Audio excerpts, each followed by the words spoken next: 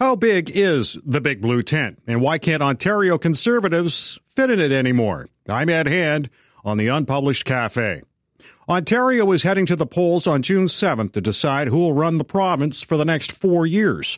The latest polls had the Ontario PCs ahead of the governing Liberals, but the party is currently in the midst of a fractious leadership debate brought on by the accusations against leader Patrick Brown. Nothing has been proven in court. He has denied any wrongdoing, suggesting his accusers file criminal charges. He jumped back into the leadership race and then back out again. North Bay Area MPP Vic Fedeli has been appointed interim leader and has said publicly there is rot in the party. Skullduggery around some contested nomination battles, questions about the number of signed-up members, and improper spending has been revolving around the party, which doesn't put it in a favorable light heading into the election. It appears Brown's leadership and tactics have worn thin on some supporters who have branched out to start new parties. Today on the Unpublished Cafe podcast, we take a look at the state of conservatism in Ontario and where it could lead. Coming up, I'll be joined by 3 such people to talk about why they've left, who they're attracting, and whether it will have an impact on the upcoming election. As well, I'll be talking with former Ontario PC MPP Janet Ecker, who was on the front benches in the Mike Harris and Ernie Eves governments. But first, we get an overview of where the Conservative movement is heading in Ontario. I'm pleased to be joined by Nelson Wiseman, Professor of Political Science, as well as the Director of Canadian Studies at the University of Toronto.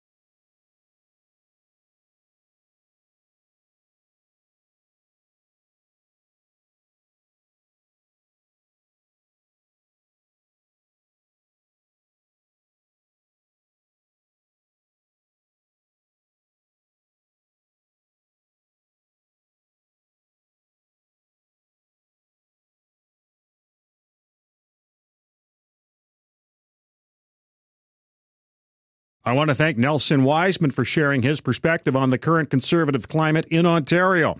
It's been almost 20 years since the Ontario PCs won an election.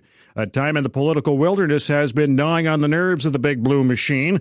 With so much swirling around the caucus and executive, not to mention the disgruntled supporters, it has the party focused on internal squabbles and not the end game, winning the next provincial election. To get some perspective from the PCs, I'm pleased to be joined by former MPP Janet Ecker, who held several portfolios in the Harris and Eves government, including finance minister, making her the first woman to table a budget at Queen's Park, where she joins me from. Janet, the Ontario PC party of today appears to be much different than the one that you ran for with Mike Harris and Ernie Eves. From your perception, what's changed? Well, I think being out of power for over a decade does have an impact on a party. There is such a thing as called a discipline of power, and that does make that can make quite a difference on the makeup of your party. But I think and how your party performs and how it acts as a coherent whole. Because again, it's always easier to stay united when you can fall behind a government, right? If your power's in power, or your party's in power, sorry. So that makes quite a difference. But I think the other thing I remember about the Progressive Conservative Party in Ontario is it's always been a mix of people who are red Tory, blue Tory, and everything in between. So it's always been that kind of big tent. I can remember in the Bill Davis government, in the same cabinet, we had a physician by the name of Dr. Robert Elgee, who probably could have been more comfortable in the NDP party, and yet we also had a very good minister, by the way, and we also had another strong minister, Gordon Walker, who probably would have been quite comfortable in the Reform Party. So all in the same cabinet under Davis, all working together. And in the Mike Harris government, again, we had people in the cabinet who represented that sort of broad range of conservatism. So I think the party, to varying degrees of success, has been able to bridge sort of the left and the right of conservatism. And when we get it right, the party frequently can win. And when we don't, we lose. So. Yeah. What was the PC party as divided in 1995 as it is today, or even when you talked about the Bill Davis time with some of those cabinet members who probably would have sat in other parties? We didn't have the internal. I think you could say the recent 2 months, 3 months has been pretty unique. There have been times where there's been internal frictions, internal tensions. There always was after leadership, and when Premier Davis won, there was a split between the Lawrence people before, who had been Alan Lawrence, I think it was, who'd been almost beat Davis. Davis was supposed to be the front runner, and he almost lost. And then with Mike Harris, too, you had people who, again, there was, post-leadership tension. That's normal, and one of the things that's really important is how a leader fixes that. And, you hear, for example, in the PC leadership race now, one of the issues that the people, the voters, the party voters are asking about is who can unite the party after this? Who can pull us all together? And I think a candidate that's able to reflect that, to be able to do that, stands a good chance of winning, because I think most members of the party, at least experienced members of the party, recognize that you need unity to succeed.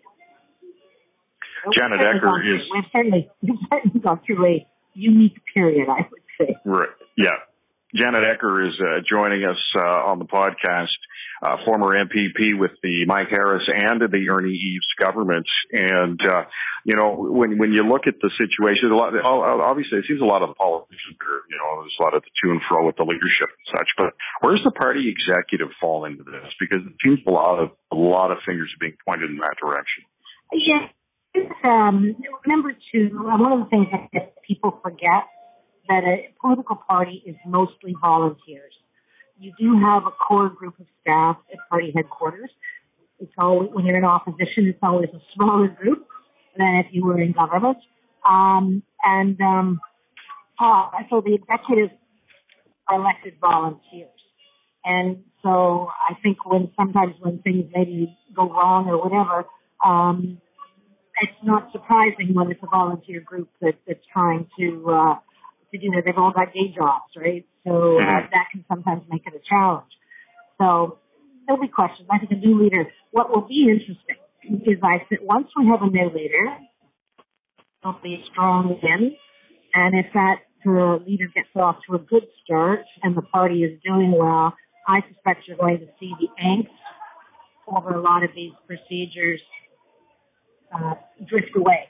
I think it'll be just not as important because right now it's focusing everybody's attention, and I think that'll go away. Okay, all right. Now, in terms of the leadership race, and we don't know who obviously is going to come out of this. Let's face it, there's been there's been some harsh words said in all directions. How do you smooth the waters with the other three who don't win? Well, that is a critical skill set for a new leader. Absolutely critical skill set. And we'll see. I mean, it depends who wins, but that should be their number one priority. And I know myself, having been involved in leadership races before, usually one of the first things that usually starts right after the vote is announced, and the winner should have the cell phone numbers of the other people, the other candidates, and there should be a call that goes out right away saying, let's meet, let's talk, want you to be part of the party, part of the team, that kind of thing. And usually meetings happen fairly quickly, and that's what you want to see, because that's how you start building a new team, a new coalition. Because every party, when they choose a new leader, it is a new coalition. With a new leader's interests, a new leader's team, a new leader's, friends and, people in the caucus who are closer to them than other people, etc. So that'll be critical, and I hope, I hope the voters are thinking about who has the best skill set to do that. And secondly, whoever it is that wins, I hope they take the time right after the vote to make sure they're reaching out to the other party, the other groups within the party, because there's not a lot of time. I mean, this is sort of like speed dating, right? Mm-hmm. No one's ever changed a leader in as short a time period as the party is having to do that. So.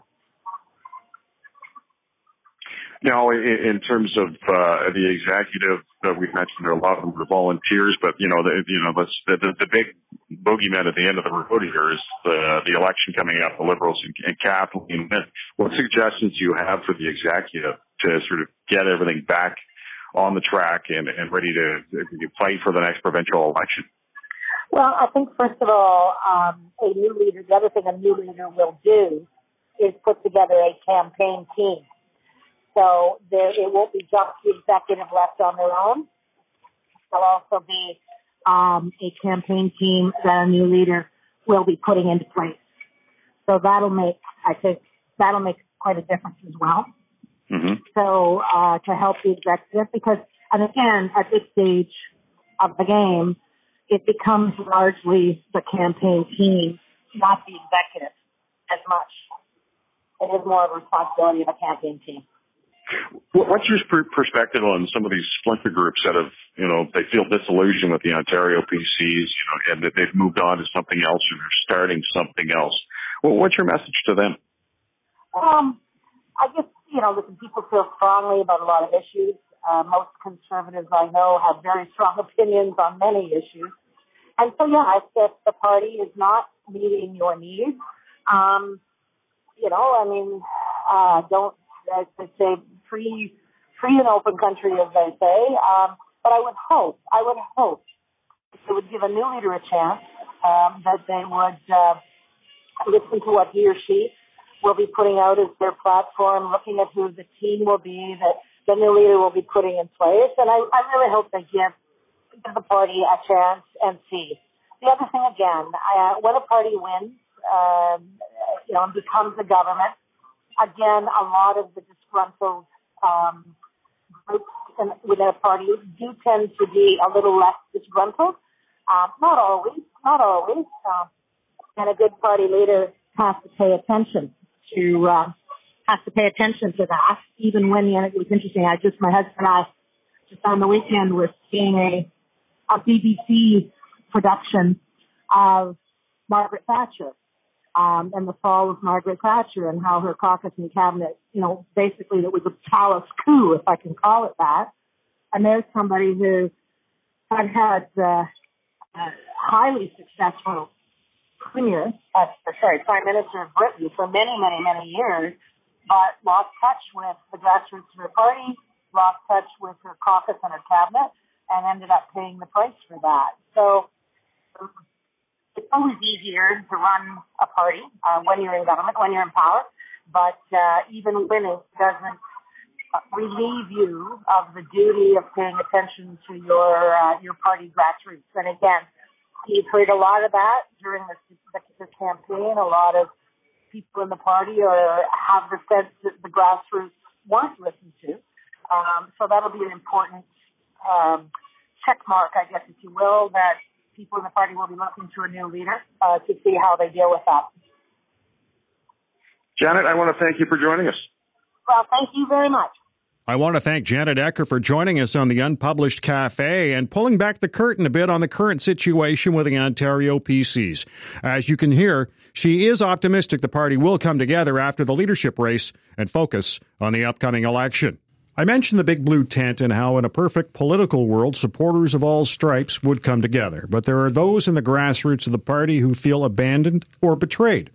The animosity toward the leader and the executive has fueled a burgeoning movement that has seen several new parties emerge for the upcoming vote.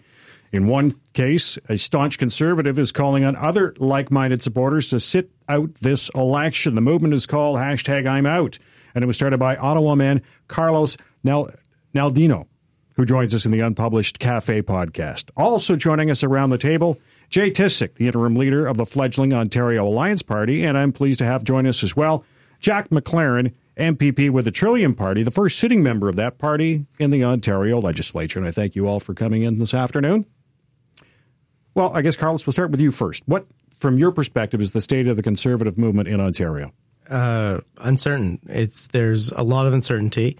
Hopefully the new leadership will hopefully stabilize it. But right now, uncertainty would be the word to describe it. How about you, Jack? Personally, I have no hope for any of those kind of values from any of the parties that are right there right now. I think the party system of politics that we have in Ontario has proven itself to have failed. I was with the PC party for 6 years in that caucus, in that party, and there was no freedom at all for an individual MPP.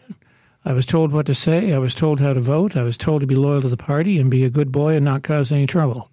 So the idea that we would actually speak and vote on behalf of our constituents, that we would answer to our constituents and seek out ideas and opinions for policy making, which would be grassroots policy. All of that is what democracy is supposed to be, and the parties are the exact opposite. It's top-down control, and I have no faith in any of them to execute what I call democracy, respecting the people of Ontario. At the Trillium Party, we do. Right. We have that freedom. And I have voted 7 times alone, where I stood alone in the House and voted either for or against a bill because I thought it was the right thing to do on behalf of my constituents. Now, when Patrick Brown took over, were you still being dictated as to what you could say or do? Patrick was worse than Hudak was. Really? There was more whip votes, less freedom, less tolerance, and it just became unbearable. And I was forced to, if I wanted to get along with the party, vote for things that I disagreed with. And I have to say that there's a couple of things I did and voted for that I'm not very proud of. But I don't have to do that anymore, and I feel very good about where I am, and I'm a free man. All right. Now, Jay Tissick with the Ontario Alliance, the interim leader, you still will have a leadership afterwards, will you not? Oh, yeah, definitely. All right. Yeah. What's that from your perspective? What is the state of the Conservative movement in Ontario? I think it's strong and focused. I wouldn't call it the Conservative movement anymore. I think that left and right dichotomy has been proven false. I think that's a lot of partisanship that just people don't really want to ascribe to anymore. I think now it's become a little bit more nationalist versus globalist, and I think the populist movement is strong. It's focused. It's growing. And I expect big things coming out of it. We've seen already with Brexit, with Trump. And I think this is going to be a continuation in Ontario. Now, Carlos, in your mind, what's led to the splintering of basically the big blue tent? Well, part of the problem was that Brown got elected as leader by catering to social conservatives when he then basically betrayed them.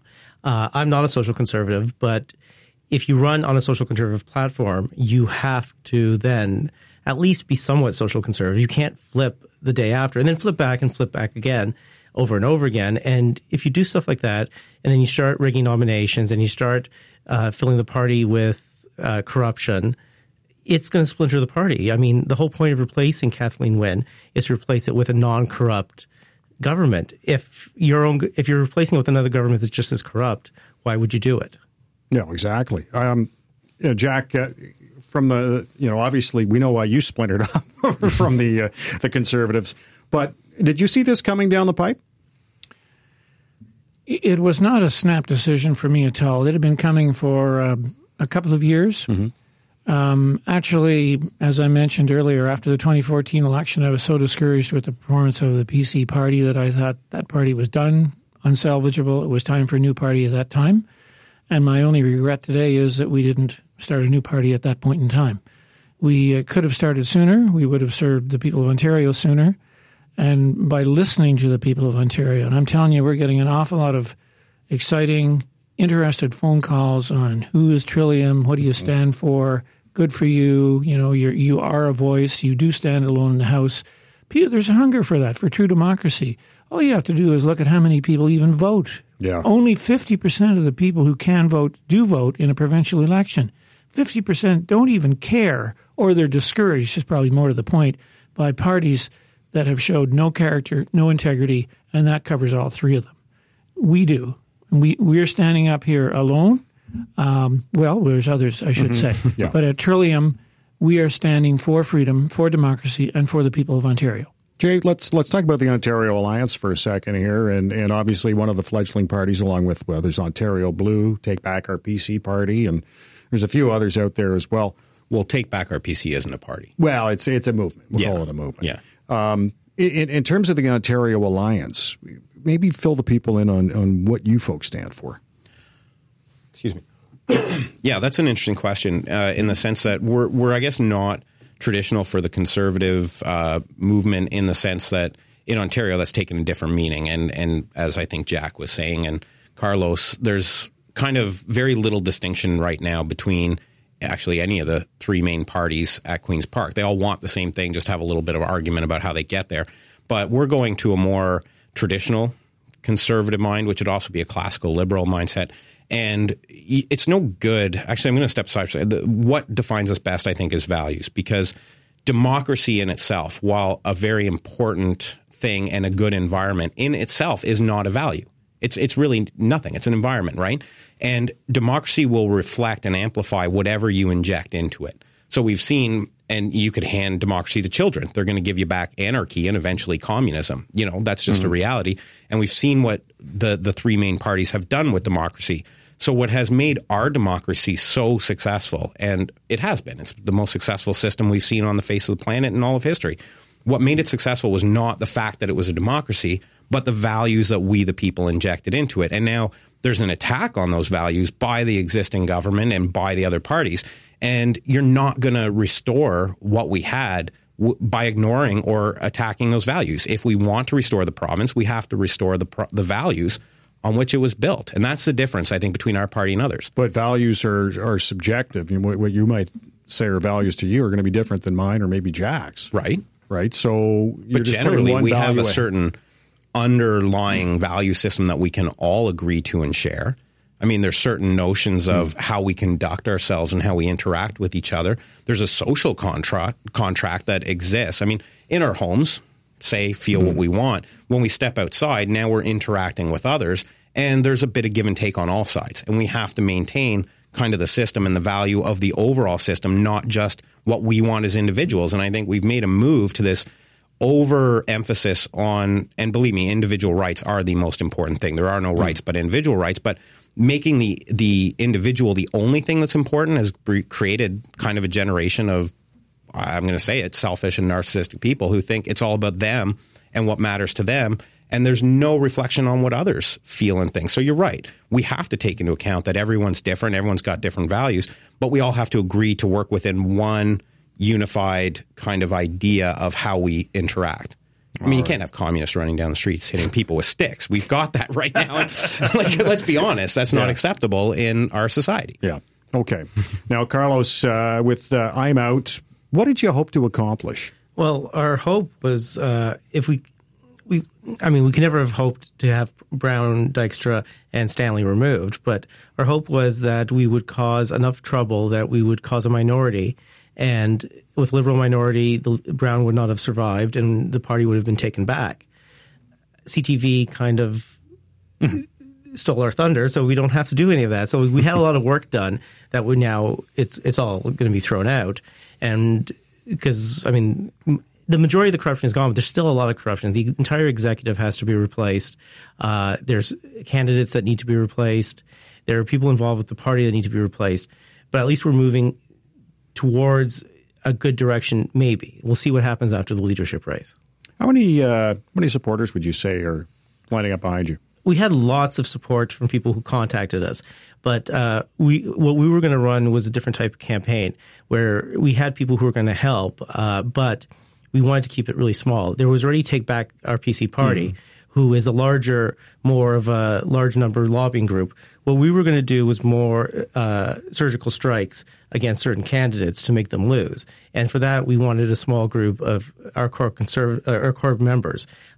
We had other people who would help, but they weren't going to be the main people. So in terms of, obviously, we've got a leadership race on right now. Would you from I'm Out's perspective, is there any of those four that you'll support?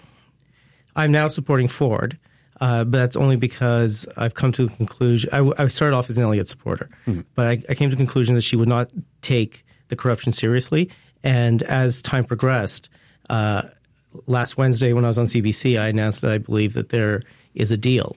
And I'm of that opinion, and I can't support her if she's having a deal with Brown. You know, Jack, I wonder how much the executive has to wear some of the egg on the face from the way the PC party is right now. Well, the PC party has all kinds of troubles, which everybody knows all about because they're in the media every day. And none of it's good news, except for those of us that are not in the PC party. So let's talk about some of the good news. So what's happening here in the media lately is we're getting a great exposure to a party that is self-destructing. We've had 15 years of exposure to a party that has disappointed everybody and cost Ontarians a fortune, and a third party that just doesn't seem to be attracting much attention at all. So people are saying, who do I vote for? There doesn't seem to be a bright light for change. Right. And I would say that's what we're talking about here, is some new ideas, character, integrity, recognizing that the family is the basic unit of our communities and our society. I would say should be the job of government. Families often would have a faith. Yet you took the PC party that looked at the social conservatives and would say in caucus, we want nothing to do with social conservatives. They're not going to cost us any seats. Wrong, wrong, wrong. So these are good people with great values. And I've been an MPP for 6.5 years. There's many new Canadians in my riding. As I meet these different peoples from different lands with different religions, the one thing that has really impressed me, Ed, is the most important thing every time is family. When they go home to their home, their wife is there, their children are there, their extended family. That is why they work. That's why we all exist. Government is supposed to be there to help us as people, as a community, as society, to have the freedom to live and work and play with our families in our communities the way we want. All right. Now, Jay, in terms of the Ontario Alliance, let's talk about some of your policy here. We can talk about a lot of policy. I'll address something that Jack said when he said the all right, government I'll jump in first, and then is we'll there talk to help. about that. That to me is, I think Reagan said, the most frightening words in the English language. I'm from the government, and I'm here to help. We have no interest in running a government that feels its job is to help citizens. Our job is to create an environment where they can help themselves, is just to lay the groundwork, the infrastructure where they can go pursue whatever endeavor they're interested in pursuing and be as successful as they can be at it. We don't want to place any roadblocks. We don't want to place any hindrance.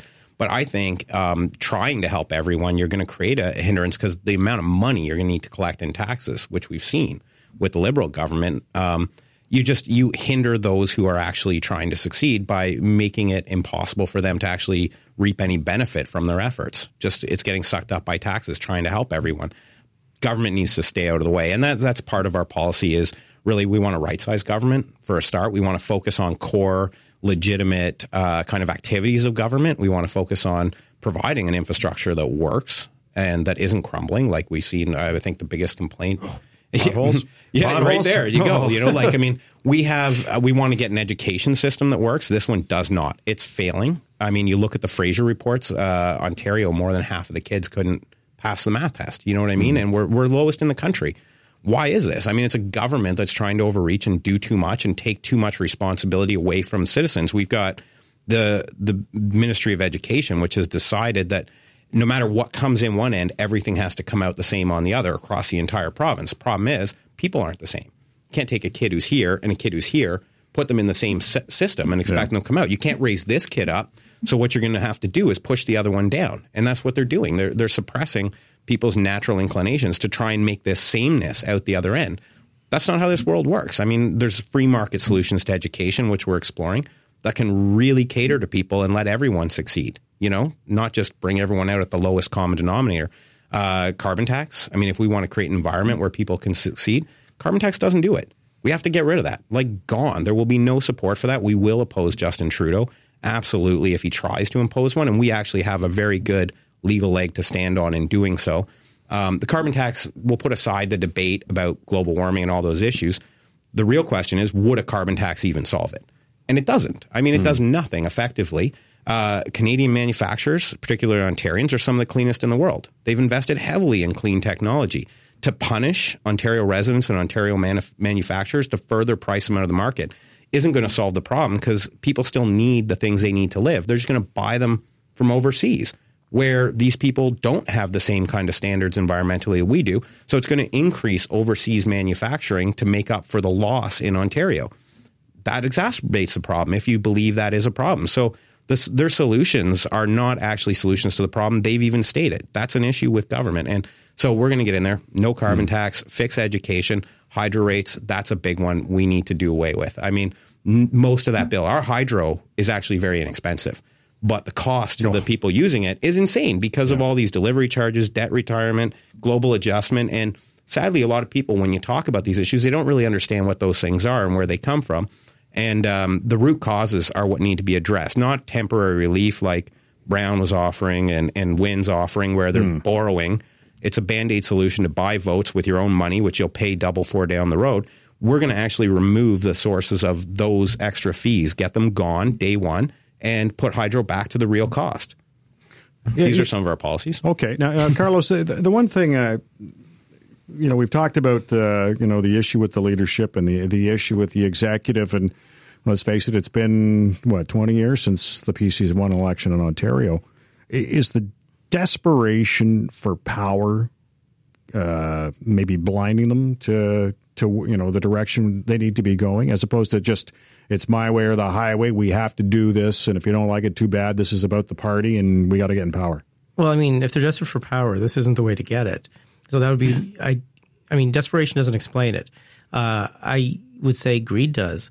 I mean, the simple fact is that there's a lot of unexplained situations right now, especially with Patrick Brown. There's unexplained sources of income. There's unexplained funds. There's stuff that looks like money laundering. I've reported Patrick to FinTrack. There's a lot at stake, and I don't think desperation to get a Conservative government was what was motivating all of this. No? No, I think it was desperation to get something else, but what that is, we don't know. But you look back at Tim Hudak and when the writ was dropped for that last election, he was just ahead of her and then just tailed off as soon as he opened his mouth. Well, I mean, I've only met Hudak once, and listening to him on the radio, and he's pretty good. He's pretty good. Yeah, he's great. Yeah. But the one time I met him, he was not very good. Really? Yeah, and so I don't know how he lost that. It's pretty impressive to lose that much of a lead, but he somehow did it. Yeah, it was a bit of an adventure. I know that. That's for sure. Now, Jack, perhaps you can fill in a bit on the Trillium Party policy here. Well, basically, we think the reason I left the PC party and the problem with the other parties is I don't believe they're listening to the people of Ontario, which is grassroots politics, grassroots policy. And because if they did, they would know what to do to make Ontario a healthy, prosperous place. So at Trillium Party, what we say, we're neither left nor right, conservative nor liberal. We're listening to the people of Ontario. We are here to help people who need our help. Now, those of us who have our health and our wealth can look after ourselves. We need government to do little other than taxes a little, not too much. But there are those in our communities who cannot help themselves, and there's three main groups would fall into that category. I would say families with autism, families with mental health troubles, and struggling seniors. Those people cannot help themselves. And as a caring society, we have a moral obligation to help those who cannot help themselves. That is the job of government. That we will do. It costs money. Mm-hmm. So how do we get the money to do the job that government must do? We look to small business, and we focus on what do we have to do to help small business thrive and prosper, to make money so they can pay a little bit more tax, not a higher rate, hopefully a lower rate. That would be an incentive. Mm-hmm. And that they could hire people because now they're doing more work, which would create jobs who all can pay a little bit of taxes. So we want to keep taxation rates low, which is an incentive to small business and to workers and to families. Hydro rates are too high. We have 360,000 regulations approximately in the province of Ontario, which just choke small business. Big business doesn't seem to mind it so much. They know that puts the little guys out of business, so that gets the low-cost producers out of the way, and the big guys can carry on.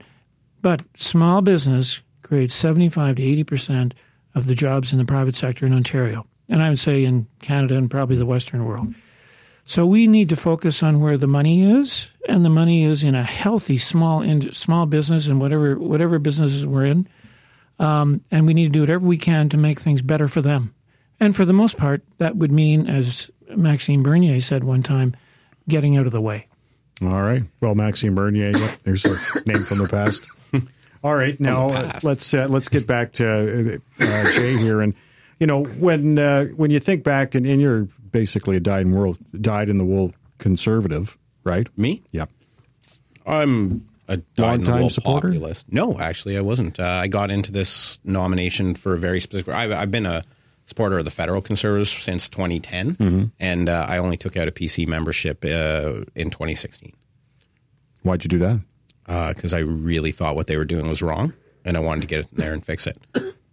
And that's where you came into your running with Patrick Brown in Stittsville. Yeah. Well, no, it was before that. I ran for the nomination. Actually, I was supporting someone else. I had a problem with the candidate there. I grew up in Carleton, and lots of friends and family, and they have businesses and stuff. I didn't like what that candidate that was being foisted on those people was about. I'd done some research, so I originally was backing Doug Thompson. I thought he was a good, viable alternative. I knew him from City Hall for years. I thought, great guy. What a good constituency guy. So I was helping him, and he was the first to bring to light the cheating that was going on, and he understandably backed out and just said, at this point in my career, I don't need this. I mean, the guy's got 30 years of public service. He went, why do I need this? And I was like, but I still see the problem, Doug. I mean, this person is horrible. And it's what I think Carlos was talking about, where they're introducing no difference. And that would be my argument about the Conservative Party for the longest time. We can blame the Liberals for what they've done, but they actually said that this is what we're going to do, and then they did it. Shame on us for not realizing, but shame on the PC Party for not being the opposition. 14 years of opposition, and what did they oppose? I mean, it's gone ahead as if there was they were cheerleaders, not opposition. So, and then you got Patrick Brown, who took it even further, where he was whipping his caucus to support, and Jack can speak to that. He was whipping his caucus to support liberal motions that really had no conservative values in them, right? And this has been my problem and why I never really got involved in party politics, because they get into a camp and then they just start to tribalize, and they don't actually look at real solutions and stuff. I think John A. said it best when he said, politics, there was no values on which the parties were divided. Politics merely became a struggle for office.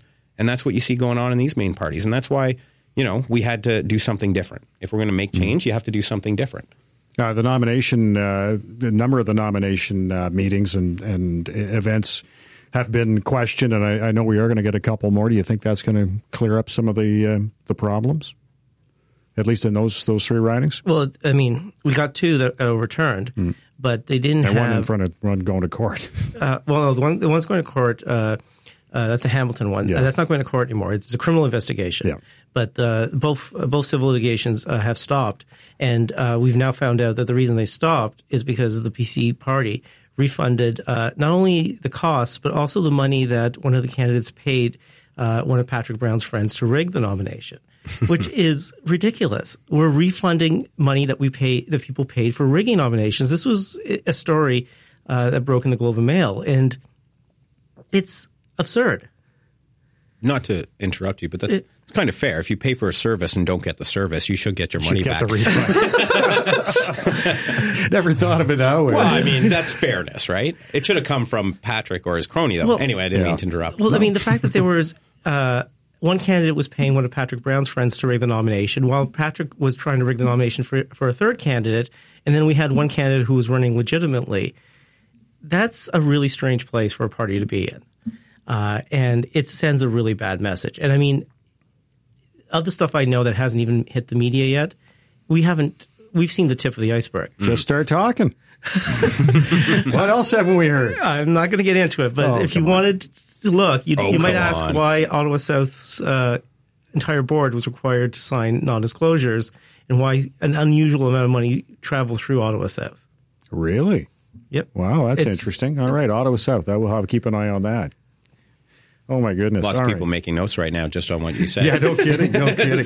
No, okay, we started to talk about the conservative movement in Ontario, or conservatism in Ontario, however you want to look at it. And, let's just take a look at the four leadership candidates right now. And, Carlos, you already mentioned who you think or you support. Yeah, I was Elliott to start with. I came forward.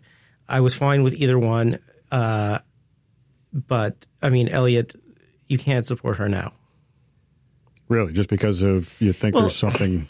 Let's look at it this way. We had all of the endorsements that were originally Mulroney endorsements, became Brown endorsements, became all Elliott endorsements. Then we have Brown's sketchy ground crew who bring no value, but they're now all working for Elliott. We even have Tamara McGregor's fake Twitter account supporting Elliott now.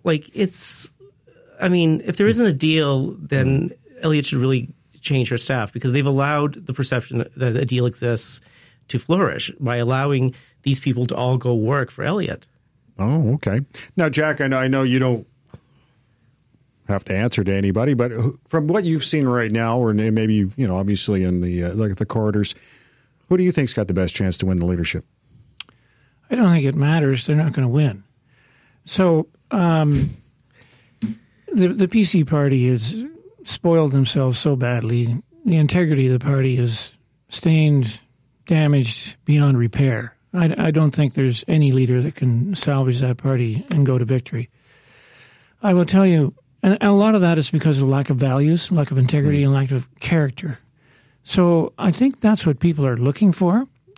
I'm going to tell you a little story that we chatted about a little earlier before your show started. So about a week and a half ago, I was debating a private member's bill the idea was to lower the price of electricity in Ontario. So during that speech I was making, mainly I wasn't speaking to the technicalities on lowering the price of electricity, which it's not that hard to do. You just undo everything the Liberals did and it'd be cheaper. But I talked about MPPs at Queen's Park not doing their job, not holding the government's feet to the fire, and Liberal MPPs not doing their job and letting costs go wild, and Ontarians are suffering. So there was a law was passed in 2004 by this government. It was an amendment to the Electricity Act that called for the Ontario Power Authority to create a plan every year on how much money they were going to spend on the production of electricity and the distribution of electricity, and submit that plan to the government for review and approval if it was a feasible, sensible plan. Every year. The Auditor General in 2017 says, you have not made a plan in any year for the last 10 years. So for 10 years in a row, you have broken the law, your own law that you made. So during my speech, I said the government has broken the law 3 times. And the third time, the speaker said to me, withdraw. And I said, it's true. And she says, withdraw. And I said, I cannot withdraw the truth. And she says, you're named, which means you have to leave the house because you're being marched out. So we put this up on Facebook, and here's the story. And this kind of speaks to integrity and in the house, getting kicked out of the house for telling the truth. Imagine. So on Facebook, we put that little clip up. As of today, which is 9 days later, we are at 800,000 views. Yesterday, today would be even higher. 800,000 views on Facebook. Can you imagine? That's pretty startling. Over a little thing like getting kicked out of the house during a private member's bill. Most people don't think that's really exciting stuff. For telling the truth? For telling the truth, yeah. So I think that says volumes about why wouldn't people be so interested in a little thing. It's because the truth is not being tolerated at Queen's Park in the legislature. Now, Jay, what about you? Any predictions on the leadership for the PCs? Not who you want, just from what you've seen. It doesn't matter who you'd want, I guess. Yeah, no, what does that matter? But I'm kind of curious. I'm in a different party. Actually, I was asked to support some of the leadership candidates. And I went, really? Are you kidding me? That's just absolutely absurd, you know? Said I'll support them as much as they'll support me. How about that? But no, I know several of them personally and have for years, and I like them. I have a lot of respect for a couple of them, and particularly Tanya and Doug I've known, and they're very intelligent, very hardworking. I don't know Carolyn and Elliot very well, but I like them. I think I'm going to echo the sentiments of these guys. What does it really matter? I mean, if you have a corporate culture, which the PC party has, of corruption and silencing the truth, and and I point to what the story Jack just told. He's like, I made this statement for 10 years. The government's been breaking the law. Well, it's great. What did you say the last 10 years that it happened? And it wasn't your fault, Jack. It's the PC party wouldn't let you address the truth. That's the corporate culture they've bred. So you can bring in a guy like Doug or a woman like Tanya or who knows, Christine Elliott and Carolyn. But if the corporate culture there won't allow them to address the issues, then what does it matter who the leader is? And I made that statement before about Vic Fideli. I said he's a great guy and he's taken a couple of the right first steps. But let's see how far he's allowed to go with cleaning up the corruption. I mean, it's one thing. It's not really integrity to address the issues that you can no longer hide, which, I mean, I was very active in exposing a lot of that corruption right from the beginning. I'm glad that they finally came to terms with that it's there, and they said, okay, now that we've been caught, we'll clean it up. But what about all the stuff that hasn't been exposed in the media yet? They're not going after that. And I think if Vic tried to, or any of those leaders tried to, they'd find opposition within their own party. So if a culture is corrupt, then what does it matter who's leading it? Carlos, I wonder, is this issue or the party having problem dealing with the urban-rural divide? No, I mean that is a separate issue. That issue, there is an issue that the party, being as big tent as it's trying to be, does create the fact that you have two groups that have very little overlap. But I mean, we're beyond that. We're to the point where the party is just corrupt, and I agree with Jay that Vic Fideli has done a wonderful job. But you look at the fact that they originally considered doing a dozen nominations, and they didn't have the stomach to do that. And so they went for 3. And of the 3, they only overturned 2, of which the one they chose not to overturn was actually one of the worst ones as well. But they chose not to do it because they evaluated that the woman who was being reviewed, her and her husband, would make trouble.